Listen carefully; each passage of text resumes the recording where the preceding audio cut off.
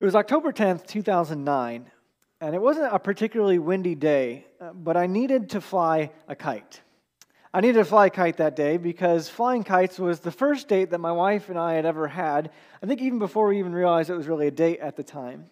And I needed to fly a kite this particular day because this time we were going on that date again, but now a ring was involved. I really had no real interest in flying a kite, but my goal was to get my kite as far away from her kite as possible. I know it's good science for a marriage to come, but get it as far away as possible from her in this field and crash land it. So I did that. It crash landed. I said, "Hey, Kels, come see this." Now, her kite is like 500 feet in the air at this point. She's worked really hard to get it up there. And so she says, "This better not be some kind of dumb plant." To her credit, I am kind of a naturist. I do like plants and stuff. It very well could have been a dumb plant, but it wasn't. And my kite happened to just happened to land on a note expressing my love for her and my desire to spend my life with her, blah, blah, blah, all that good stuff. And she looked up from the note, and there I was down on one knee. Last week, we began a new series, Grammar of Victory, looking at the imperatives of the book of Revelation. If you missed last week, I would really encourage you to go to our website, go to our podcast, and listen to that sermon because it really sets up a lot of what we're going to be looking at for the next 6 weeks. But the reason I bring up this proposal story is because our imperative this morning is the word come. It's a call to come and see what God is doing. If Kelsey in that moment had known what awaited her when I told her, "Hey, come see this," that it wasn't a dumb plant, but it was a life-changing decision for the both of us, I don't think that she would have hesitated. At least I hope that she wouldn't have hesitated. But God's call to us this morning is much the same. And I think that if we knew what God is calling us to, calling to show us, calling to come be a part of, then we wouldn't hesitate to be there. We're looking at this series, and I know grammar is something that you love to talk about, especially in church, but it's about so much more than just these words. But these words frame up a bunch of encouragements for us as the church. As we look at the world around us and we find us in the midst of chaos and conflict and compromise, these words encourage us with what God is continuing to do. These imperatives we talked about last week are command words. They're bossy words. They're parenting words. These are the words that say, "Go to your room," or "Eat your dinner," or "Come here, come be a part of this." But they're not only command words. These words can also be suggestions or instructions, or as we see this morning, invitations. This imperative that we see this morning, this word "come," is an invitation, and invitations are special. You get a piece of mail in your mailbox, and it says you are invited to celebrate the grand opening of this really exclusive premier restaurant. Or you are invited by Mr. and Mrs. Smith. They invite you to come to the marriage of their daughter. Invitations are special. To be invited is to be honored.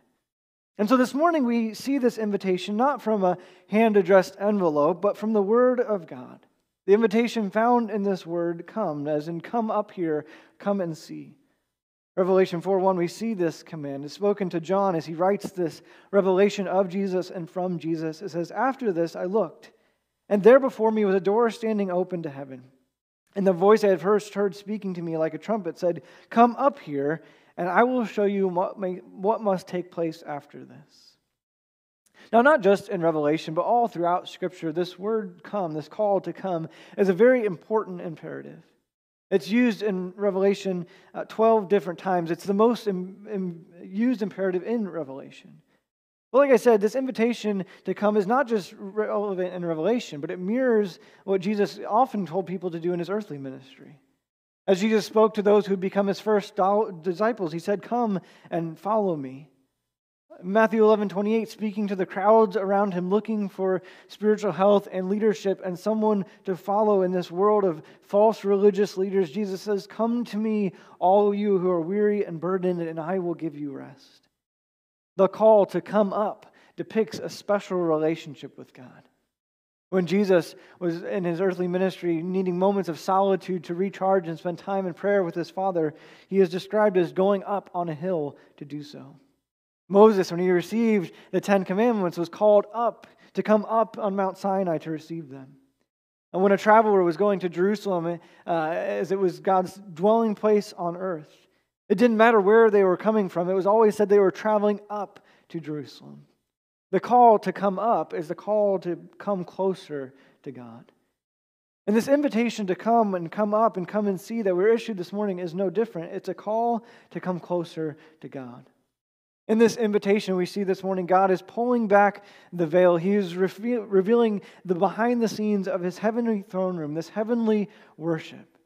And when we see a vision of that, it often dwarfs the things that we're experiencing in our own world. Again, Revelation 4 verse 1 says, "After this I looked, and there before me was a door, standing open in heaven. And the voice I had first heard speaking to me like a trumpet said, 'Come up here, and I will show you what must take place after this.'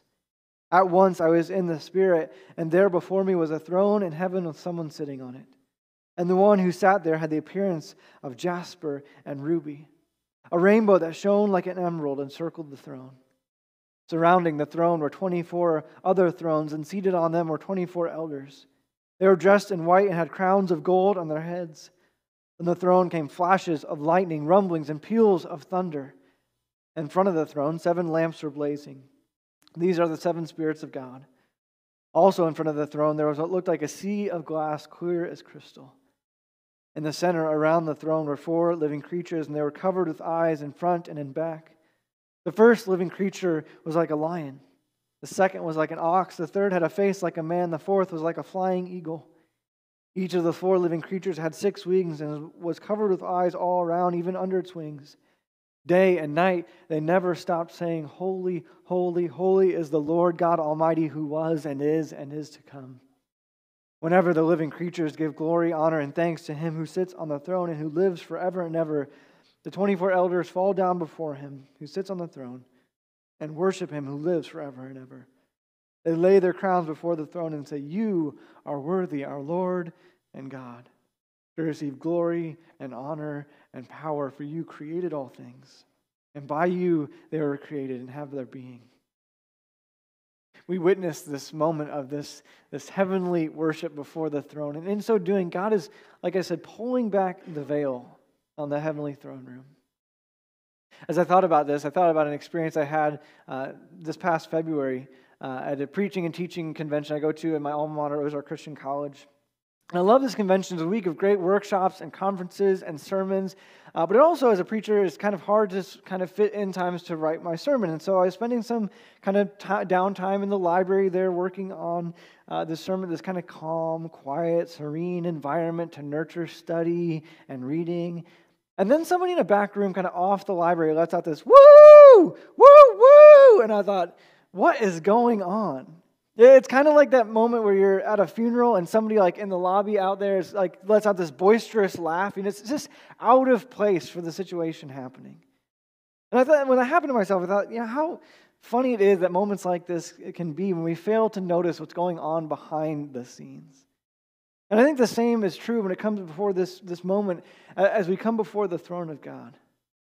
How silly all of the things that we often concern ourselves with seem in light of what's truly happening. Yeah, how petty in view of the throne of God are our worship wars, our worries, our fights and squabbles and tiffs when we are invited to come behind the scenes of this heavenly worship in Revelation 4. And it made me ask the question, if we were invited to see behind the veil, if we were invited to see what God sees, how would that change our lives? How would that change the way that we live, the way that we interact with each other, the ways that we worship? That's what this imperative to come is really all about. God is inviting us to come before the throne in true worship, and He's saying, come up here and get a better look. Come up here and see something bigger than yourself. And I think there are 3 ways that we see God invite us to become a part of this, to see something bigger than ourselves with this invitation to come. The first is we see that we're invited to come and worship. Now, for many of us, when we hear the word worship, we think of music. But worship is about so much more than just singing. Worship is, among many other things, our opportunity to give admiration to God. That's what we see happening in this moment. We see these creatures, we see the host of heaven worshiping Him in admiration because of His holiness. They say, "Holy, holy, holy are you, Lord God Almighty, who was and is to come." To be holy is to be set apart, and that's exactly what God is. We worship God because He is distinct from us. He is set apart from the things that we plague ourselves with, the evil and sin and decay and death that we find ourselves surrounded with. He is set apart in that He is not created, and yet He is creator, that there will never be a time when God has not existed and will not exist. And worship allows us to come and see and admire God for who He is and what He is doing. In the midst of everything going on around us, we can admire Him because of His very character. We also see, though, that worship involves something of us. That it's more than just something that we do in admiration. It's something that we do with our lives. We submit. You might notice that one word as we read through these 11 verses leaps off the page over and over again. It's the word throne. It's a key word in this chapter. We see it 14 times. It's really a key word in the entire book of Revelation. 46 times we see God seated on His throne. Because the message of Revelation is that no matter what may be happening in our world, no matter how bad things might seem and might look, God is on His throne and God is in control. We also have to notice, like I've said before, that this is a throne and not a love seat.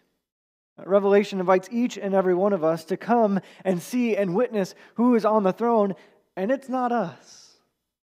And so without submission, worship becomes nothing. Submission is vitally important to the way that we worship.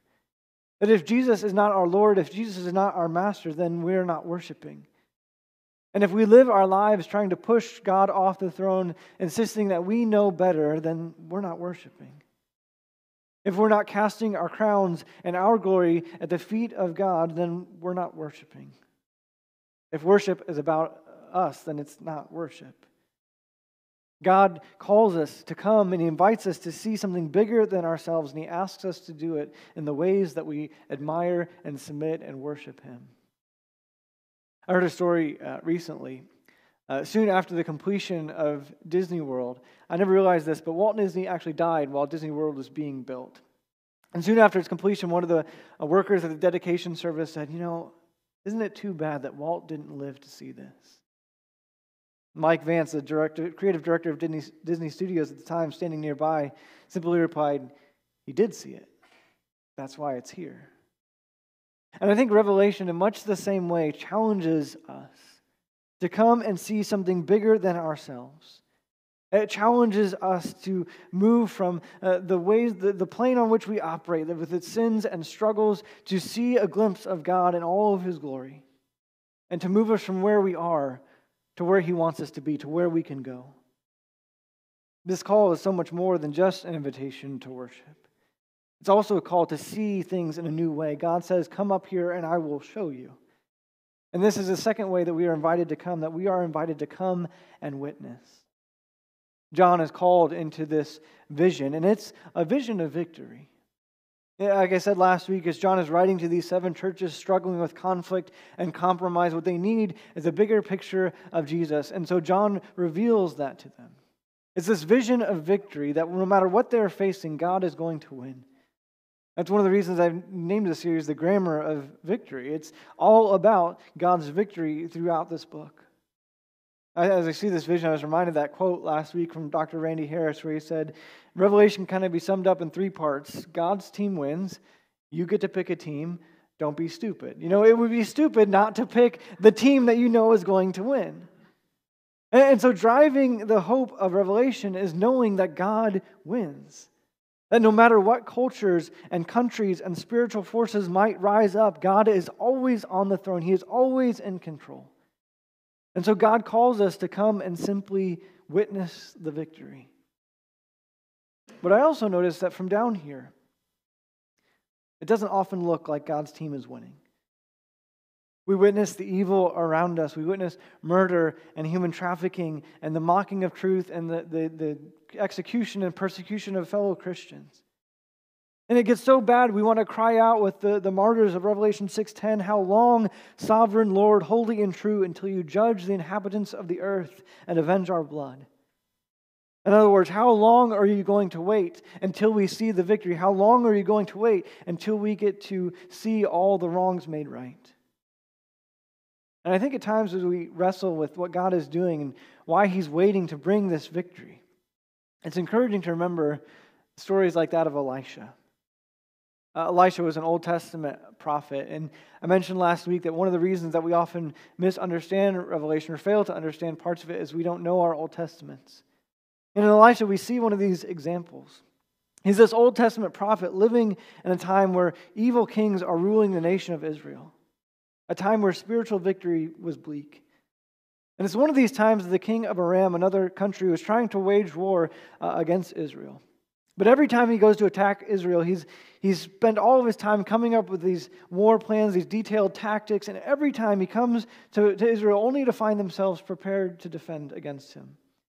Soon he finds out from his commanders that it is Elisha, this prophet, that is warning the king of Israel of these impending attacks. And so this is what the king of Aram says to his men in 2 Kings 6:13. He says, "Go find out where Elisha is," the king ordered, "so I can send men and capture him." The report came back, "He is in Dothan."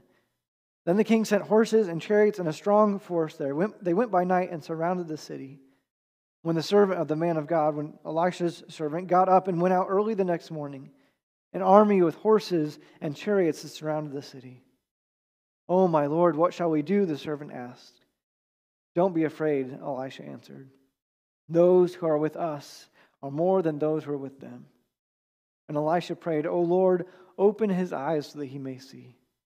Then the Lord opened the servant's eyes, and he looked and saw the hills full of horses and chariots of fire all around Elisha. We see this scene playing out, this situation. It seemed bleak for Israel in Elisha's day. They were outnumbered, they were outgunned, they were overpowered. And when he receives this vision, though, when the veil was pulled back and they got to see what God is doing behind the scenes, it became clear that God would have the victory. Paul encourages us in the same way to have this same vision in Ephesians 1:18. He says, "I pray also that the eyes of your heart may be enlightened, in order that you may know the hope that you have been called to." We have this hope that we might see things from God's perspective. That as He calls us to come and witness, we see the victory even in the dark times. Because we know where to focus our eyes. We know to focus our eyes on the throne.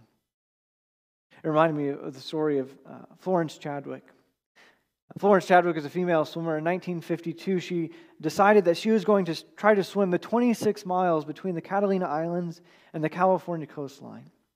She had a great resume under her belt. She had already swum the English Channel there and back. And so she set out to accomplish this next challenge, but it was less than ideal circumstances. The weather was foggy and chilly. She could hardly see the boats accompanying her, but yet still she swam for 15 hours. At one point, she was begging to be taken out of the water, feeling overwhelmed, and her mother, who was one of the boats next to her, kept encouraging her with how close she was. She told her she could make it. But finally, physically and emotionally exhausted, she stopped swimming and had to be pulled out. It wasn't until she was on the boat and recovered a little bit that she was told that she was less than half a mile away from completing her goal. At the news conference the next day, she said, "All I could see was the fog. I think if I could have seen the shore, I would have made it." 2 months later, she tried again. This time it was different. The same thick fog set in, but she made it because she said she kept a mental image of the shoreline in her mind while she swam. She kept her eye on that destination. And I think Revelation does much the same for us. Revelation calls us to come and witness this vision of victory so that we might persevere as we await God's final victory. Because God is patient, but there will come a day when His judgment will come and His name and His people will be vindicated and His enemies will be destroyed. And it's in this moment of victory that we will receive this call to come. But the call to come comes with a call to action. What will we do when we are called to come? And this call to action is the final way that God invites us to come and see something bigger than ourselves, that we are invited to come and wed. As Revelation is winding down and God's ultimate redemption is coming with the new heavens and the new earth, we see one final invitation to come. Revelation 21:9 says, "One of the 7 angels who had the 7 bowls full of the 7 last plagues came and said to me, Come, I will show you the bride, the wife of the Lamb. We're called not just to come to see what God is doing, but we're called to come to be joined with what God is doing. Joined in worship and joined in witnessing and joined in this wedding to Christ. In Ephesians 5, we're told that the church is the bride of Christ, which tells us that if we want to be a part of Christ, then we have to be a part of His church. Not only a part, but we have to change the way that we think about the church. Husbands, if someone speaks ill of your bride, you know what you're going to do. What do you think Jesus will do if we talk bad about His? For all of her faults, the church is beautiful because Christ laid down His life for her. And we have the opportunity to answer the call to come be a part of that. That in this victory, as we see this worship occurring before the throne and we witness what God is doing, we have the opportunity not just to be observers of that, but partners in that, to join in what He is doing, to become a part of His church, to see His mission made known throughout the world, to see Jesus made known. We've been called to come and see what God is doing. But I know often as we receive this call, we think, well, how can we do that? We're called to come, but God is out there and we're down here and we're down in the muck and the mire and the sin and the suffering. How could we ever hope to get up to Him? But here's the good news of this morning. That we can go up to God because He first came down to us. God looked down and saw what we had done to ourselves. Jesus saw us as sheep without a shepherd, and He says to His Father, we agreed long ago that something could be done about this. And so He came down.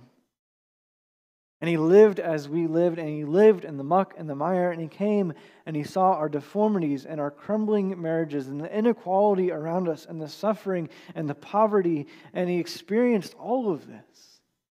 He witnessed all of it, not from on high, but among us. We see Him experience the death of His friend Lazarus. And when his friend died, they implored Him, Lord, come and see. And when Jesus saw, He wept, because He knew that this was not what we were created to be. And Jesus, broken by this experience, did the only thing that could be done. He went to the cross and He died for our sins. And 3 days later, He came out of the tomb so that He could tell us, come to me. And that invitation that Jesus says, come to me, is as real today as it was back then.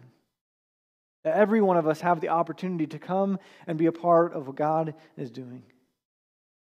This morning, maybe for you, that means just asking for some prayer. Well, I'll be up here in a little bit. Some of our elders are in the back. They would love to pray with you. Maybe you're just having a hard time. You feel like you're losing the battle, having a hard time envisioning the victory, and you need to be encouraged. We'd love to do that for you. Maybe for some of you, this isn't coming to Christ for the first time. You made that decision a long time ago to make Him Lord. Maybe it's a decision to dedicate yourself to that mission, to come and see and be joined in what He is doing. Maybe for you it is coming to acknowledge Christ as King for the first time, to give your life to Him as Lord and Master. We know whose team wins. And so maybe this is an opportunity to make sure you're on the right team. One of God's favorite words, I think, is come. Because God is a God who invites. And God is a God who calls. And God is a God who can pull back the veil so that we can worship and witness and be joined in what He is doing. He came for us. Will we go to Him? Let's pray.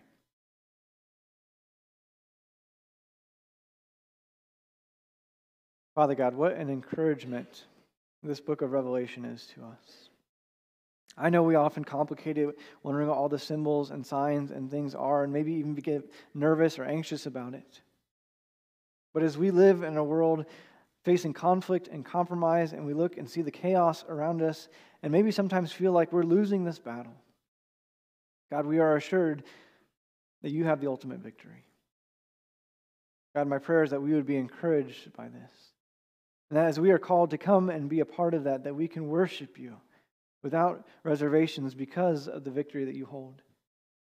that we see your throne room in heaven and this majesty and splendor and glory that surrounds it, and we get to be a part of that.